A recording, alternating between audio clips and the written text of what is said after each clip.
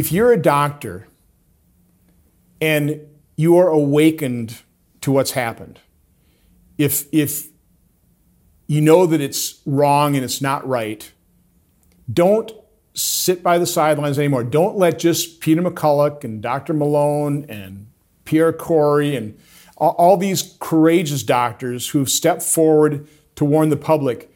They need help. We literally need thousands of doctors who are aware of the problem to join together. There is safety in numbers, and be honest and truthful with the American public. I'm begging doctors, I'm begging nurses to come forward, join together as one massive group and put an end to this insanity and help restore yourselves to the position that I think you all thought you'd be in going through medical school and taking that Hippocratic oath. Being loyal first to your patients and being the one to call the shots when it comes to how you care for your patients. I'm begging doctors, you have to step up the plate.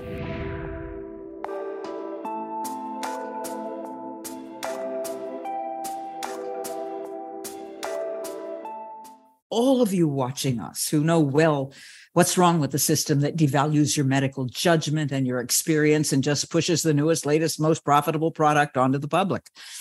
And wouldn't it be nice if a few more senators made that call, including maybe a few from the other side of the aisle? Dreaming. Welcome to the FLCCC Weekly Update. I'm Betsy Ashton, Creative Director of this alliance of medical professionals and friends, others who support their efforts to honor the Hippocratic Oath and to put patients first. So, here we are on the week that First Lady Jill Biden had the inevitable Paxlovid rebound. She's got COVID again. Is that how you tell that it's working? And the latest dance craze has been found. It's called the CDC Shuffle. And we learned that Dr. Fauci is job hunting. We wonder if he needs maybe a little help with his resume. We'll show you our statement about that announcement a little bit later. But first, know that we have two nurses behind the scenes answering questions that you type into the Q&A right now and all throughout the program. And the doctors you're about to meet will also be back after they discuss an important topic to take more of your questions right here on screen. The topic is COVID-19, histamines, and the gut. How interesting. So let's bring on two doctors who have stepped forward and who have been effectively treating COVID, including patients who came to them after suffering for weeks or months with terrible symptoms. Welcome back, our own Dr. Keith Berkowitz and our good friend, Dr. Robin Rose. Take it away. What is the connection between COVID and the gut? So what's so interesting now, we've been talking about histamines, and what's interesting about it, and Betsy and I have talked about this earlier, is we're now looking at the Omicron variant. What's so different about the Omicron variant is that we're seeing actually histamines play a bigger role. As opposed to what we saw in Alpha, Beta, and Delta, Omicron really has much more basis on histamines and actually its impact on the digestive tract. So today we're going to talk about it. And, I'm so lucky to have Dr. Rose with me, an integrative gastroenterologist, to help me explain that and answer our questions. Hi, everyone. Thanks for having me. I'm delighted to be here as always and educate everyone on the newest and latest things that we're finding to be super important in treating long hauler COVID and even acute COVID and even other chronic diseases as well. I think this is a tribute. We've learned a lot, through this whole pandemic. So maybe we can start with the slides and we'll describe what is histamines. You taking it away? Thank God I'm not the one technically doing this. We'd be in a lot of trouble.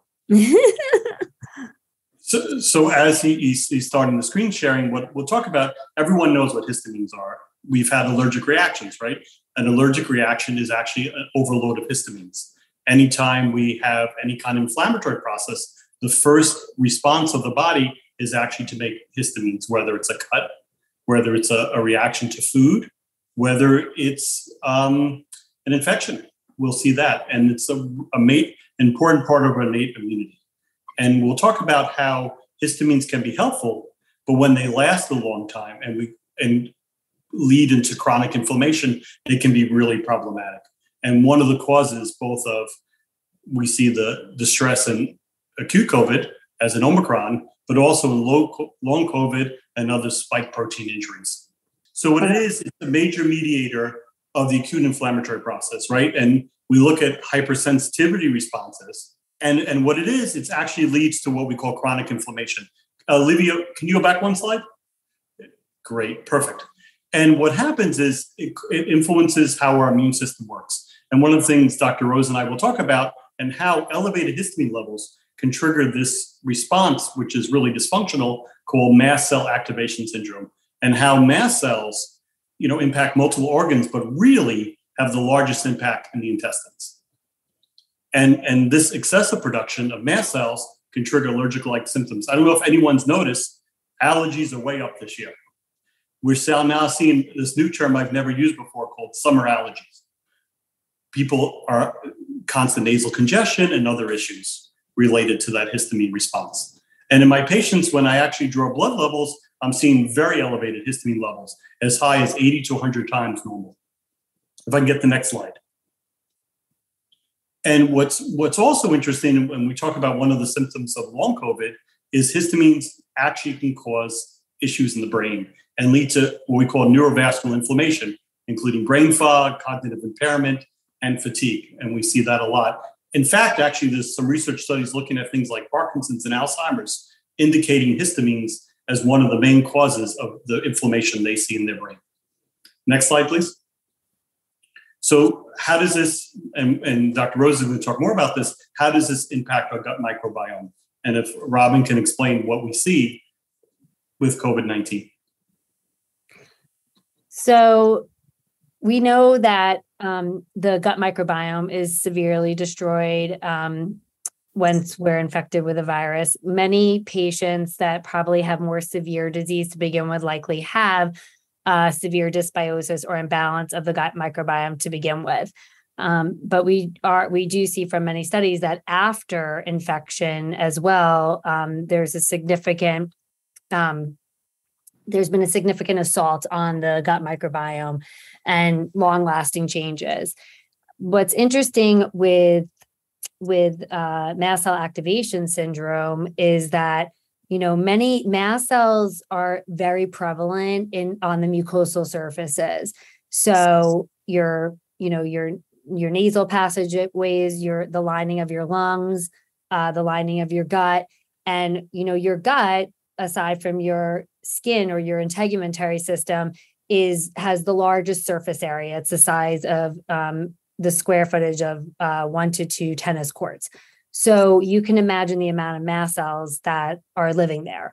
And we know that mast cells have ACE2 receptor, and the S1 spike, or the S1 spike protein, binds to those receptors and activates the mast cells. And then the mast cells then release hundreds, thousands of different substances from cytokines, chemokines, different interleukins, histamine, and many, many other substances. And what happens is it just becomes a vicious cycle that is very, very hard to stop.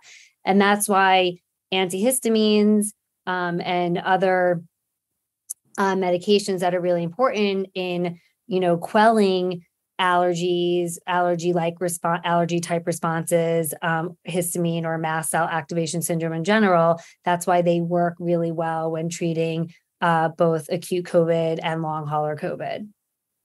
I have a question, but doctors, Sure. Before you go on further, can you explain just what this is MAST, what mast cells really are?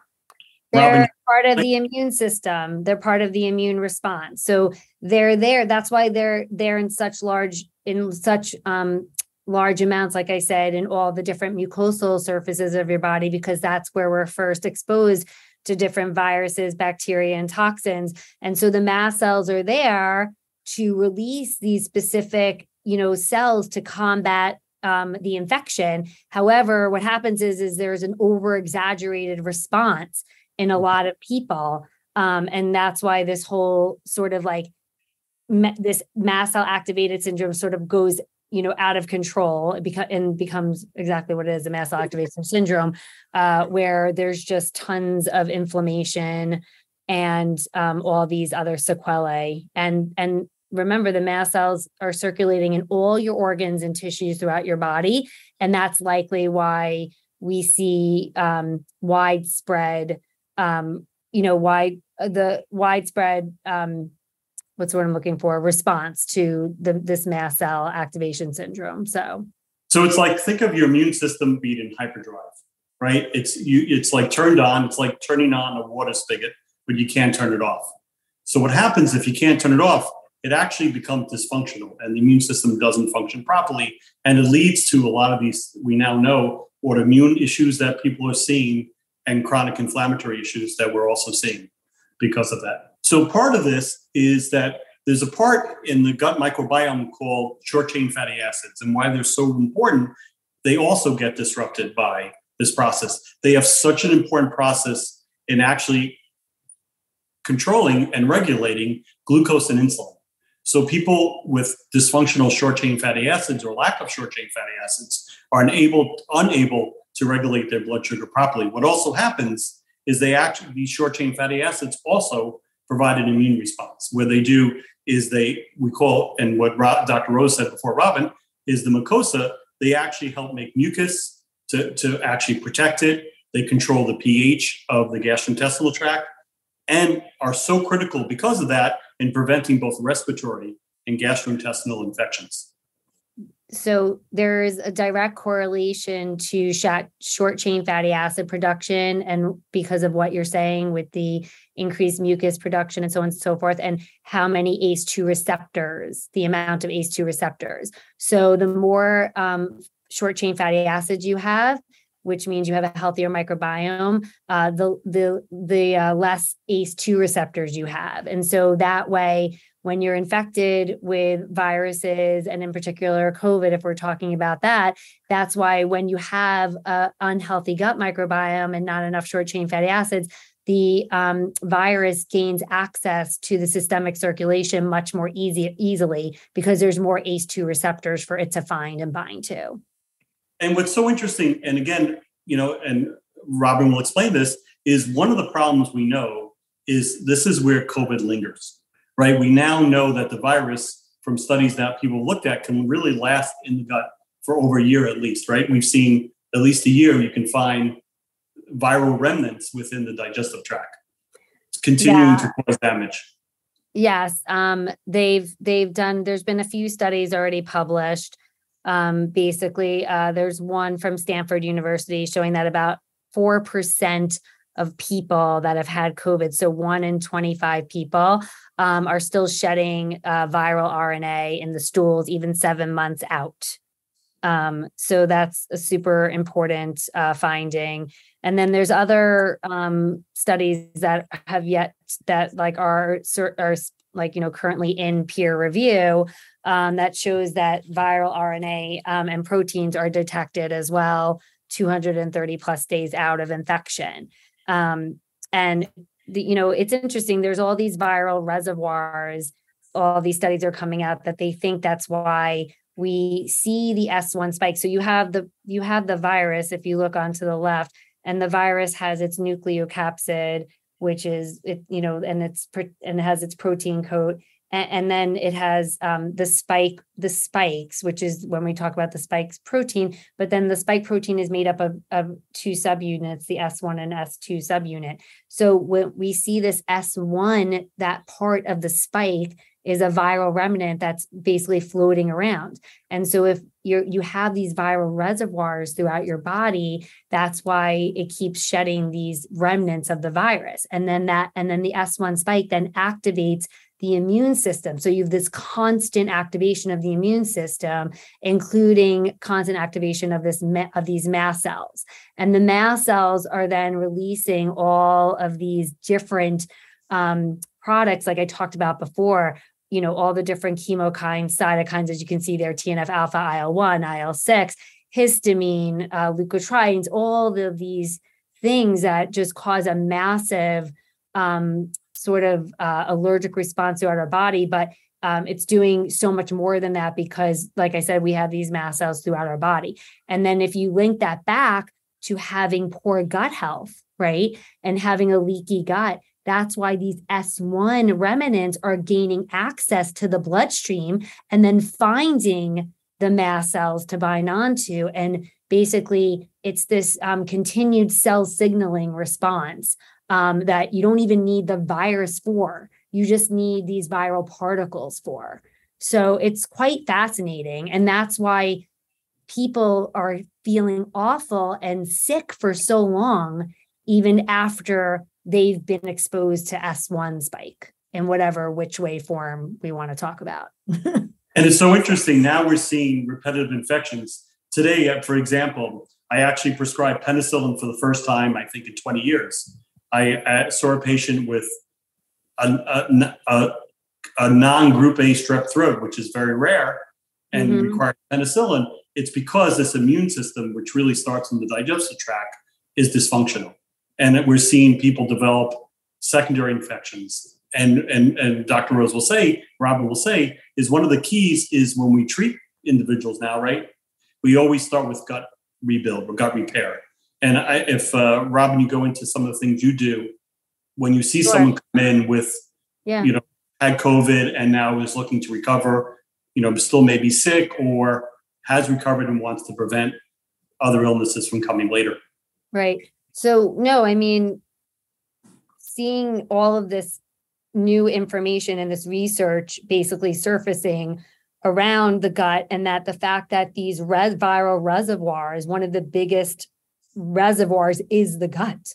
And so we have to really be conscientious about going after that gut and healing up that leaky gut. Super, super important. So again, like we don't keep getting these S1 spikes or these viral remnants, being able to like leave the gut and then constantly activate the immune system.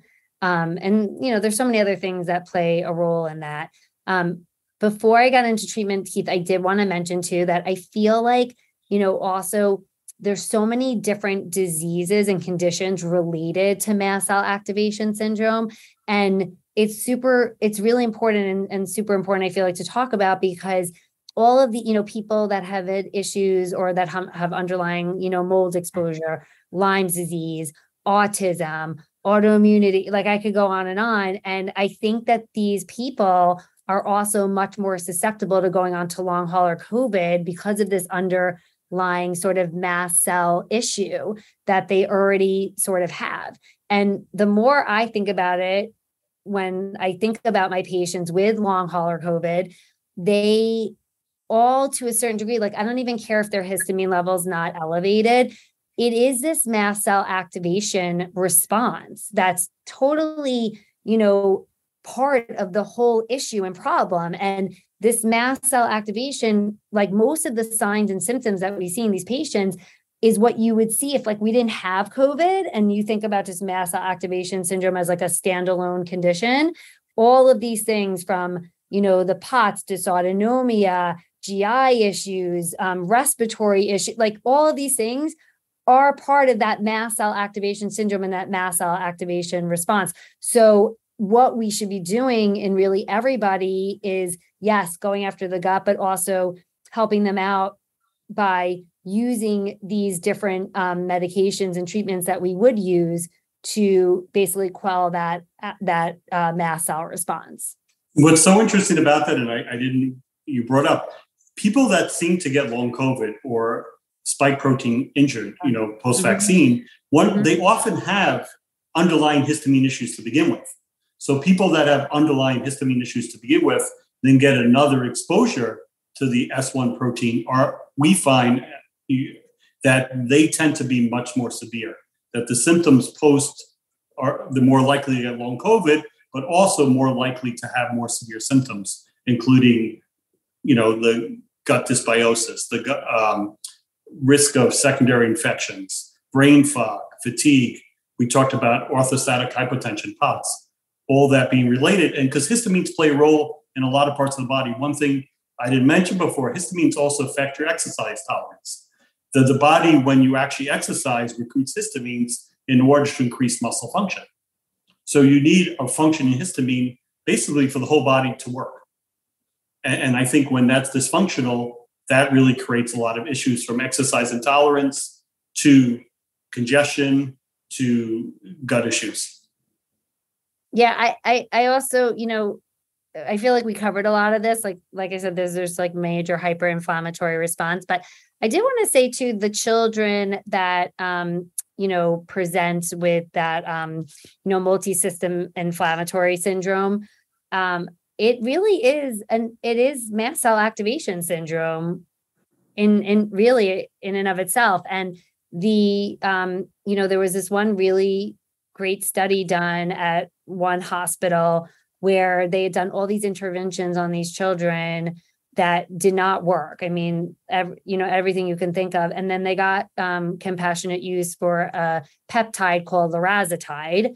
And lorazepam is a zonulin inhibitor, and zonulin plays a key role in leaky gut. And once they were able to get these children on lorazepam, they got better. That's when they got better.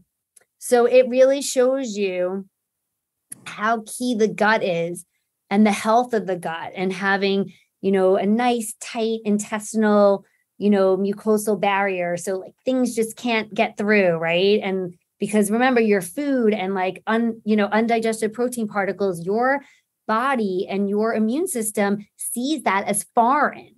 And then what happens is your body makes antibodies to those things.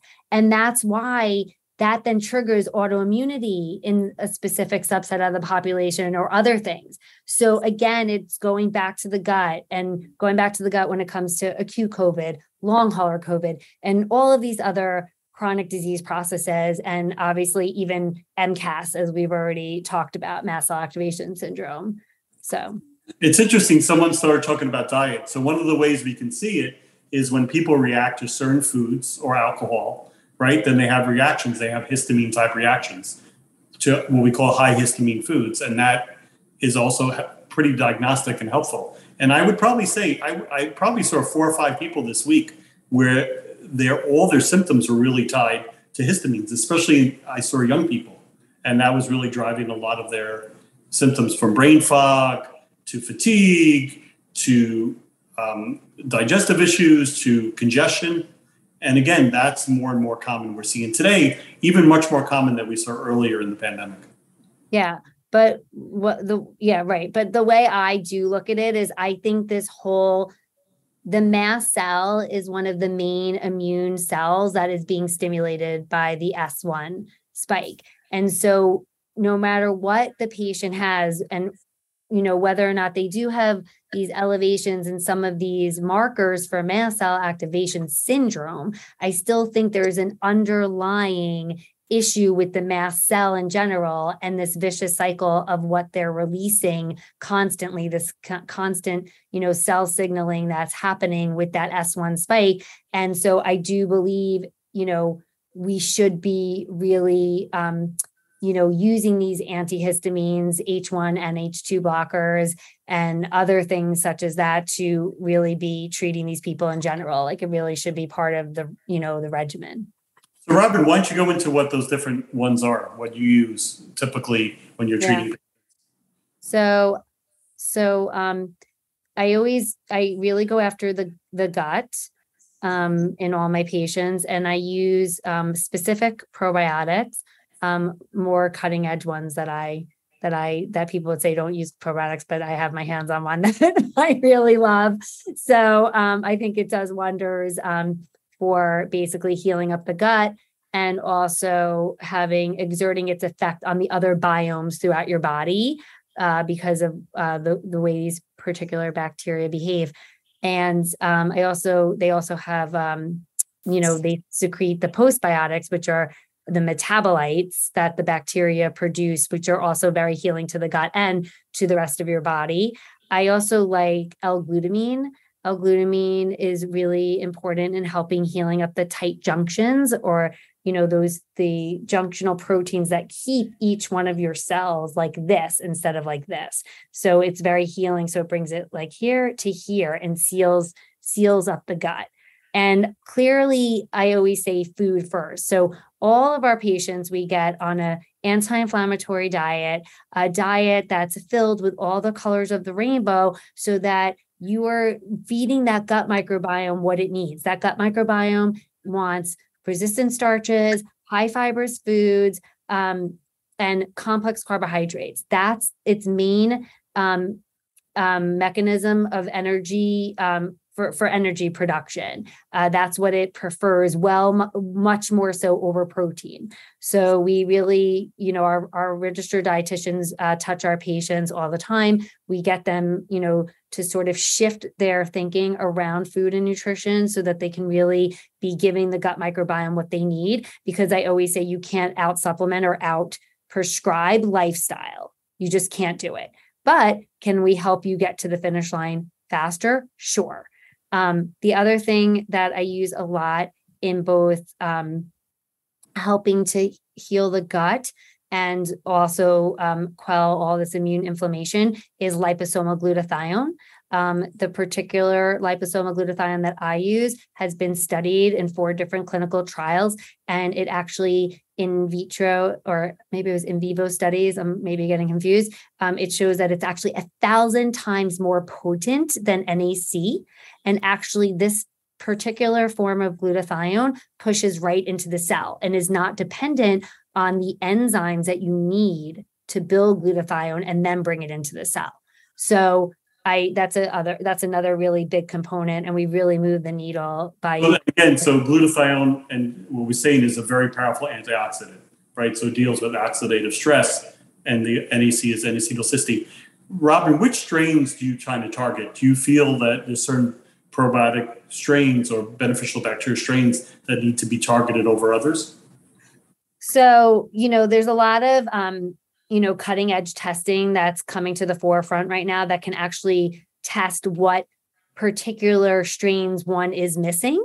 And we can try to tailor treatment towards that. I'm actually involved in something right now that's ongoing, that I'm starting at the clinic, that we're going to be looking at that, and specific strains, that basically do play a role in insulin glucose metabolism, in testosterone production, and all these different things. So we can do some targeted testing to see what actual strains are missing. But the studies do show that bifidobacterium, or the Actinobacterium phylum, which bifidobacteria falls under, is destroyed,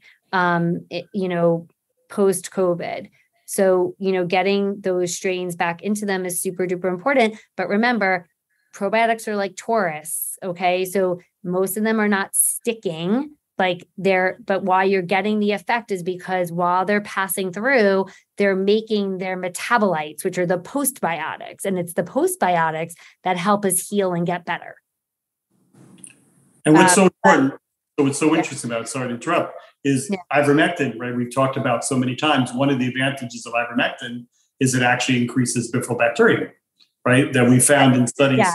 And vitamin C, my other favorite thing, high dose, is another one that can increase bifidobacterium. So that's why it's so critical, and maybe why both of those substances we use in treating COVID may have so many secondary benefits besides just treating the virus itself. Absolutely. And the other thing I was going to say was I like the soil-based organisms, because the soil-based organisms basically help the other when they go through, when they pass through, and the metabolites that they're secreting, they help the other species grow. They help the bifido grow, the lactobacillus grow. So I really, really like using them as well. Some people ask about prebiotics. What do you think of prebiotics and the use of prebiotics? So, prebiotics are great, but you really should be getting the prebiotic is your food, is the food that you eat. So if you can, like I said, if you can shift yourself away from the standard American diet and eat, all those colors of the rainbow and vegetables, more vegetables than fruits, but fruits are good.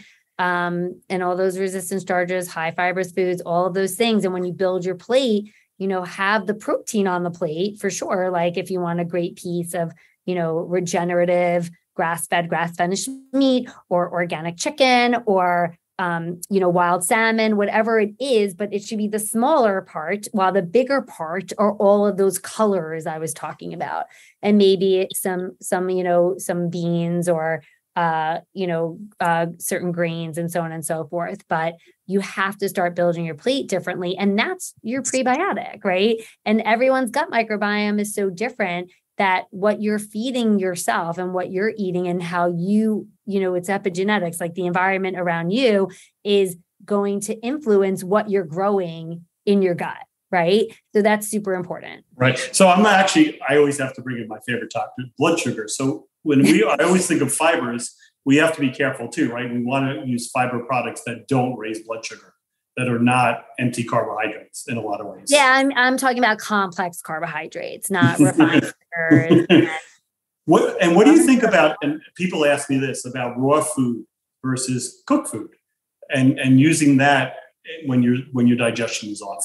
Do you have any thoughts on that? So raw vegetables, you mean? Correct. That's going to be horrible on your stomach, like terrible.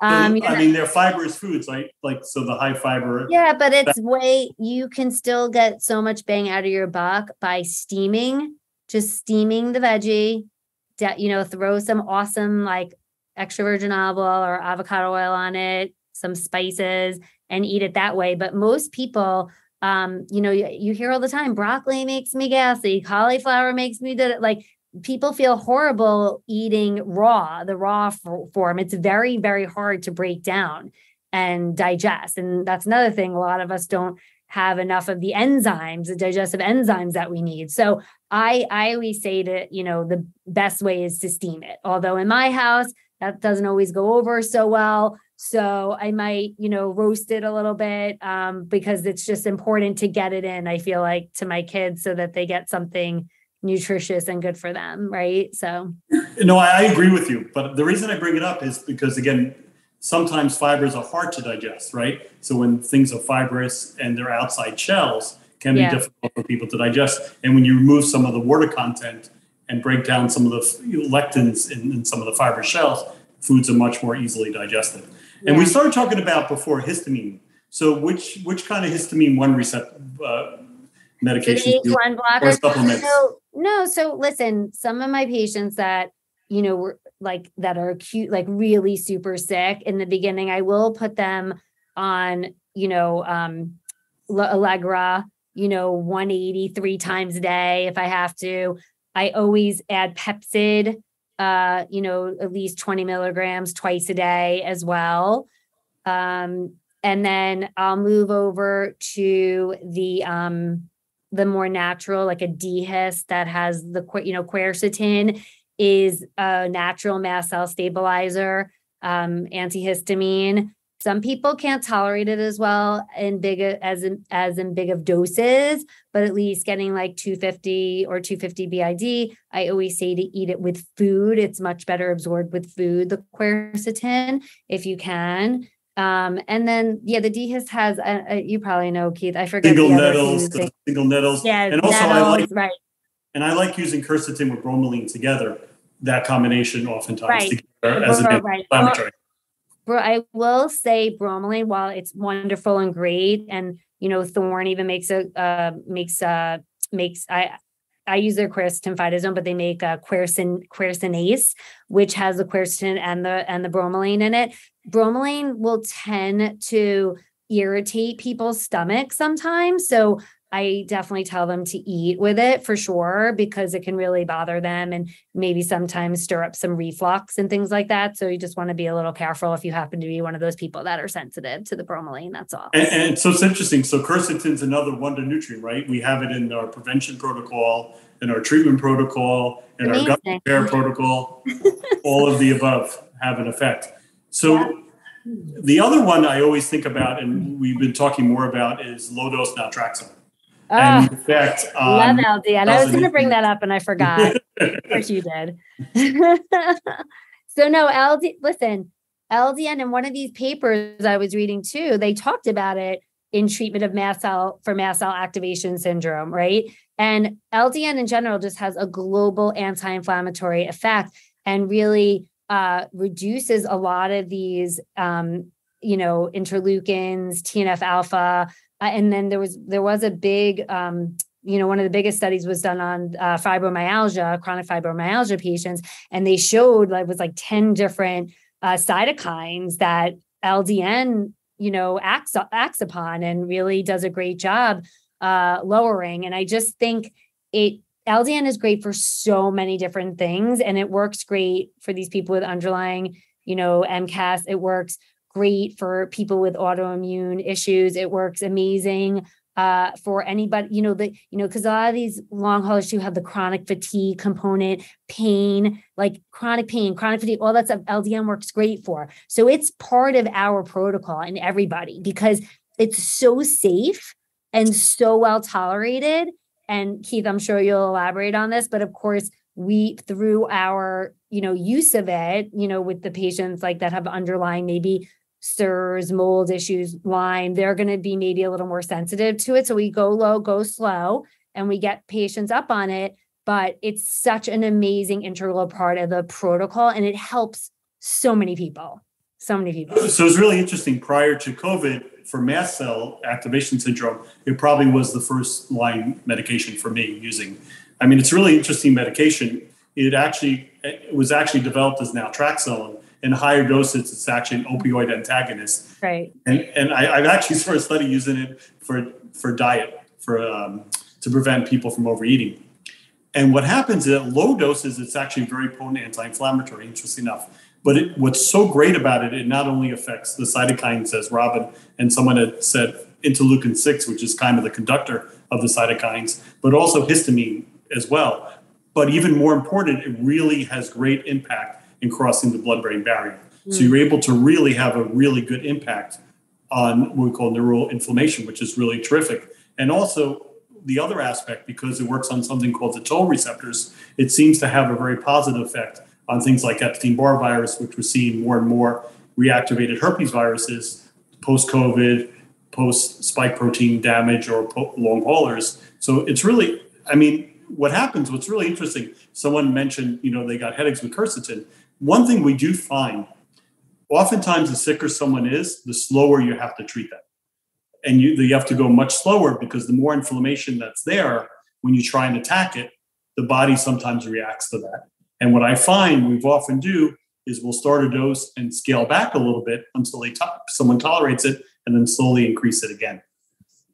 Also, I can't believe I failed to mention, but LDN is also great for gut health.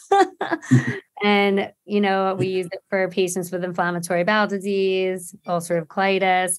So it really has such a wide range of activity and what it can do for you. It's like I said, super safe. And I read a study on depression today, and they used it for treatment-resistant depression, actually, because of its effect on the opioid receptors. Yeah. So, doctors, we have a lot of questions, and there are quite a few things that, if you're ready to take them, I'd like to get to. Okay, one, I have to tell you, we have some people who really, really, really want to know what the probiotic is that you use, Dr. Rose. And, that then they're suspicious that you're not using a brand name or telling them because you want them to buy them through you. And you've got people all over the world. No, watching. You can get it through some of my other colleagues. I just started working with the company, and they're not in America. So it's very hard to get it in, but I'm more than happy to, dispense it, and Keith's going to probably start doing it as well. So, yeah. Well, you talked about spore-based probiotics, right? That you want something that's soil-based, spore-based. Yeah. That's really the critical. It's called Rhizo. It's called Rhizo Health. R8, like from the rhizosphere. Because all right, so I'll give you a little background really fast because it's super interesting. Go up and read Rhizo Health. Okay. It's super annoying to get in. So just so you all know, it is not easy. And the only reason why I've taken this upon myself is because I'm so super passionate about it and I want to help as many people as I can. So, because you have to, it's all custom, this, that, don't ask. Anyway, it's basically through urbanization, industrialization, deforestation, we are not in contact with the forests and the soil and the things that we should be breathing in, that we used to breathe in, called humus, right? The earth. And so as a result, we're missing many of these soil-based organisms from our gut microbiome. And it's likely the fact that we are missing these is what's contributing to the epidemic of chronic disease in this country that's evolved, rapidly since industrialization and the things that we have done to our environment. So I am super passionate about this specific type of, I don't even know, I don't know, it is a probiotic, but this wonderful treatment because it has so many different actions, and the soil-based organisms through quorum sensing and understand how to speak to your other biomes, like how to speak to your skin biome, how to speak to your lung biome, how to speak to your vaginal biome, so they're very special, like these types of soil-based organisms. So, ivermectin is soil-based, came out of the soil. Right. From That's a golf correct. course area near Tokyo, That is right? That is right. Ivermectin, has really unique properties on the gut, right? And, there are functional doctors out there that use high dose ivermectin to treat Crohn's disease with very good success. So yes, it sort of is part of that spectrum of what we're talking about. But,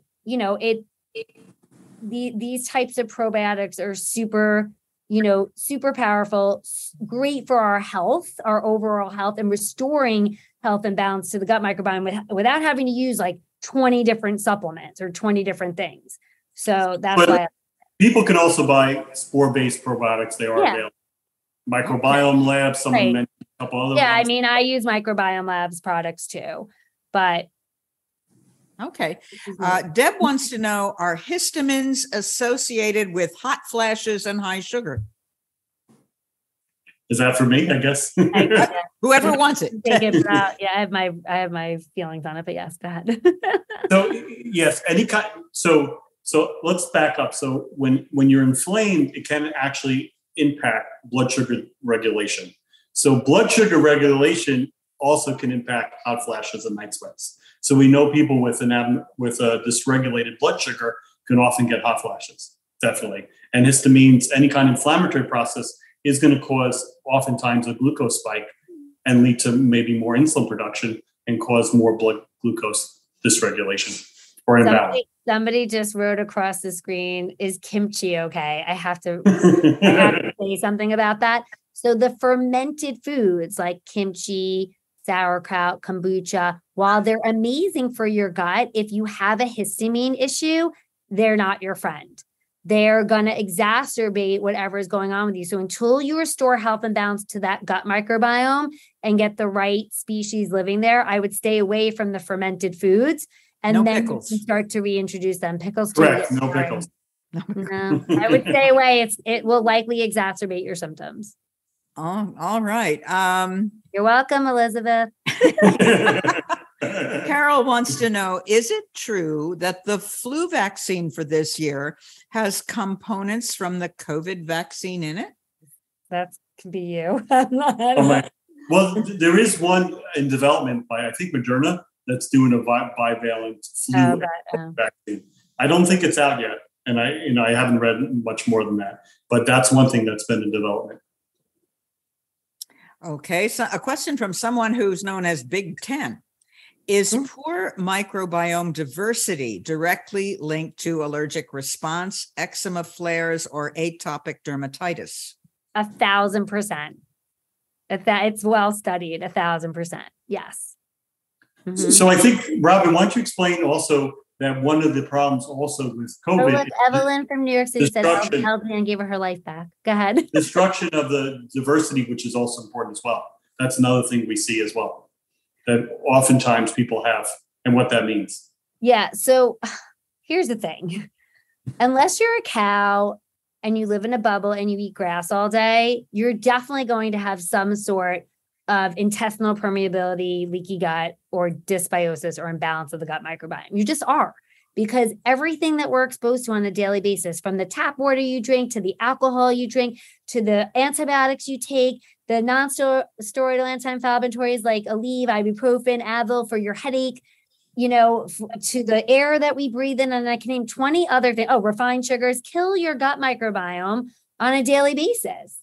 It kills off. So that gut microbiome is in such a dynamic state and is always changing and is so subjected to epigenetics, like meaning how we adapt to and you react to the world around us. And so a lot of people have poor diversity, or what's called alpha diversity. They do, because of between the standard American diet and how they live their life. Okay. Even stress, lack of sleep changes your microbial diversity.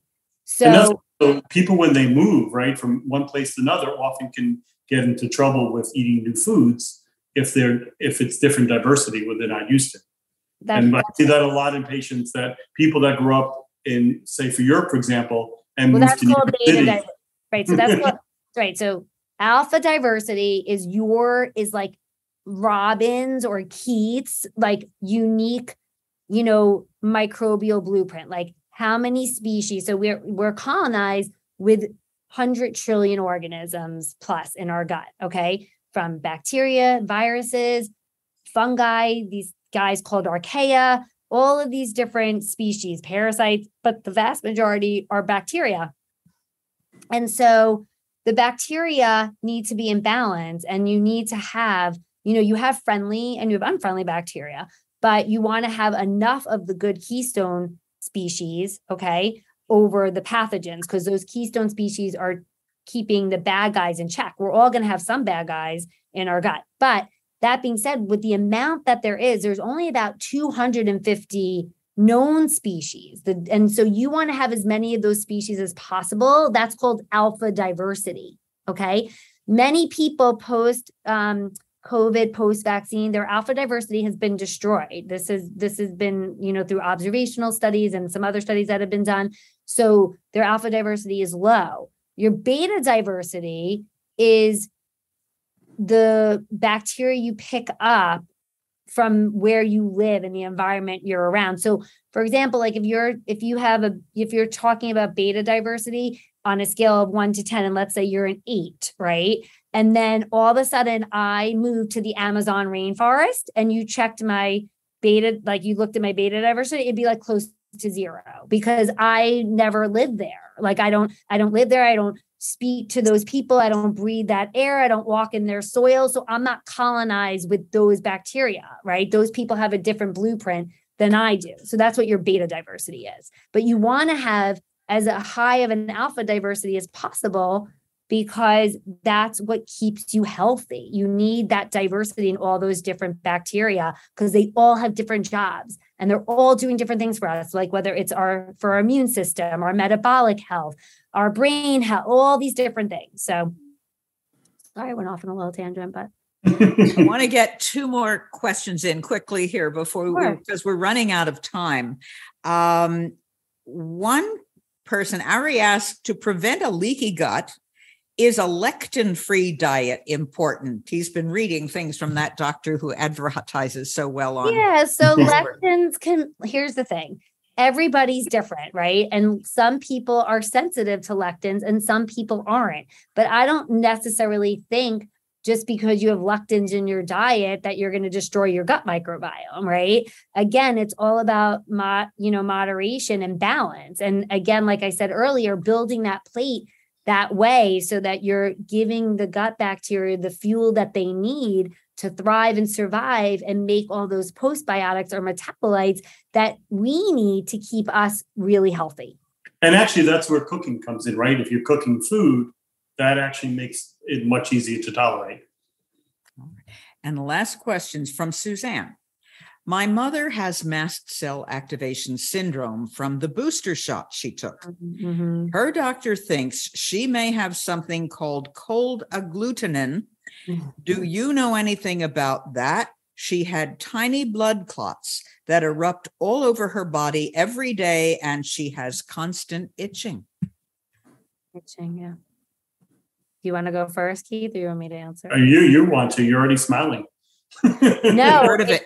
Again, another, it's an autoimmune condition. Autoimmune phenomenon that's triggered. Yes, sure, it's mast cell, related, but again, like I was explaining how this S1, these fragments of the S1 spike, and that's right. So when we're talking about long hauler COVID, we understand that the pathophysiology of the disease in both the people that get injured after the vaccine and in long hauler COVIDs from the acute infection, that S1 spike that we keep is probably the primary driver because of all the things we just talked about earlier too. And that S1 spike is basically inducing an antibody response. And then those antibodies then bind to the antigen, and then that triggers the mast cell to then release all the things that it releases. And then depending on what you're genetically set up to express is what happens to you. So I'll say 2 seconds and I'll end it. So with the itching, it also could be liver related. So one of the other areas where the S1 spike really has a problematic effect is on the liver. So liver dysfunction can also lead to itching, especially if there's itching without a rash.